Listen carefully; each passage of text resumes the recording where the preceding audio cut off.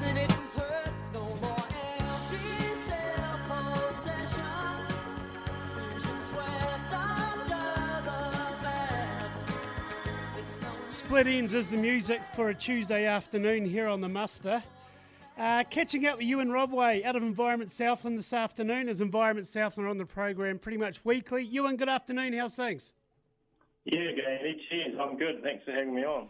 Yeah, appreciate you joining us. Fascinating subject today as well.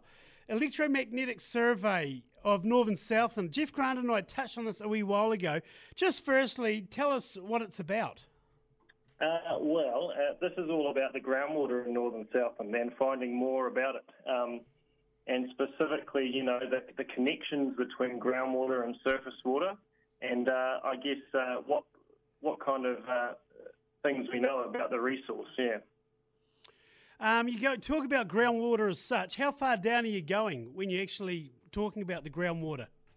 Well, this survey, which is incidentally flown from a helicopter, so it's an aerial survey.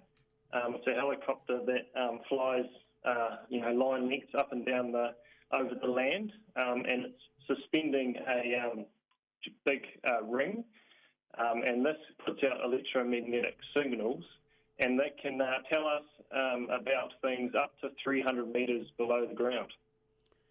Well, because aquifers go a long way below the water, we know that. How long's it been going on for?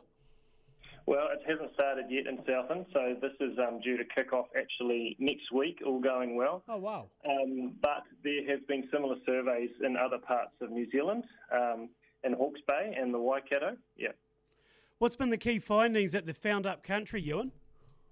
So this is really about understanding our resource and kind of the boundaries of it. So it's not going to tell us how much water is there per se, but it tells us like how big the bucket is, if you know what I mean. So it's kind of defining the boundaries of those aquifers and our groundwater resource, and so that we've got a better understanding of how to look after that and manage it for both our use, but also for the ecosystem.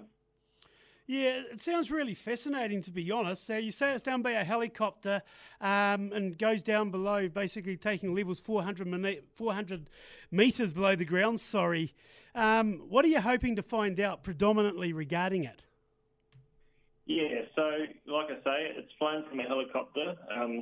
It's got this big underslung ring, and that puts out these electromagnetic signals, which are completely harmless to people and to livestock, and they penetrate into the ground, and how they interact with the ground differs depending on the geology and the structure of the gravels, and then they get reflected back to the helicopter. It records that signal, and we can interpret that to tell us about the connections between groundwater and rivers and streams. What the size of the bucket is, you know what I mean? Yeah. And yes, so that's what we're really hoping to find out, and that would allow us to just manage this resource, the best way that we can. How did you come about to choosing Northern Southland?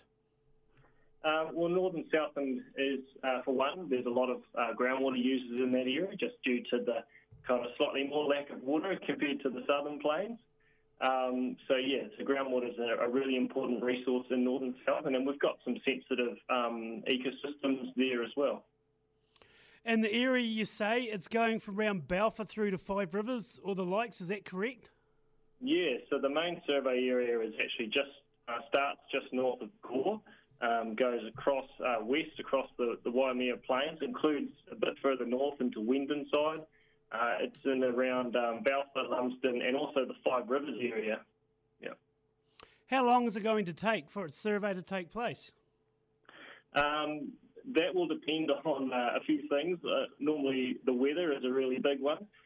So, of course, the helicopter can't fly in too bad a weather, but we're expecting a month or 2 months sort of time to get the survey done. Yeah, it sounds interesting to say the least, just to try and get a bit more of an understanding of what's going on. So you guys must be pretty excited going forward as to what you're going to find, because it sounds intriguing.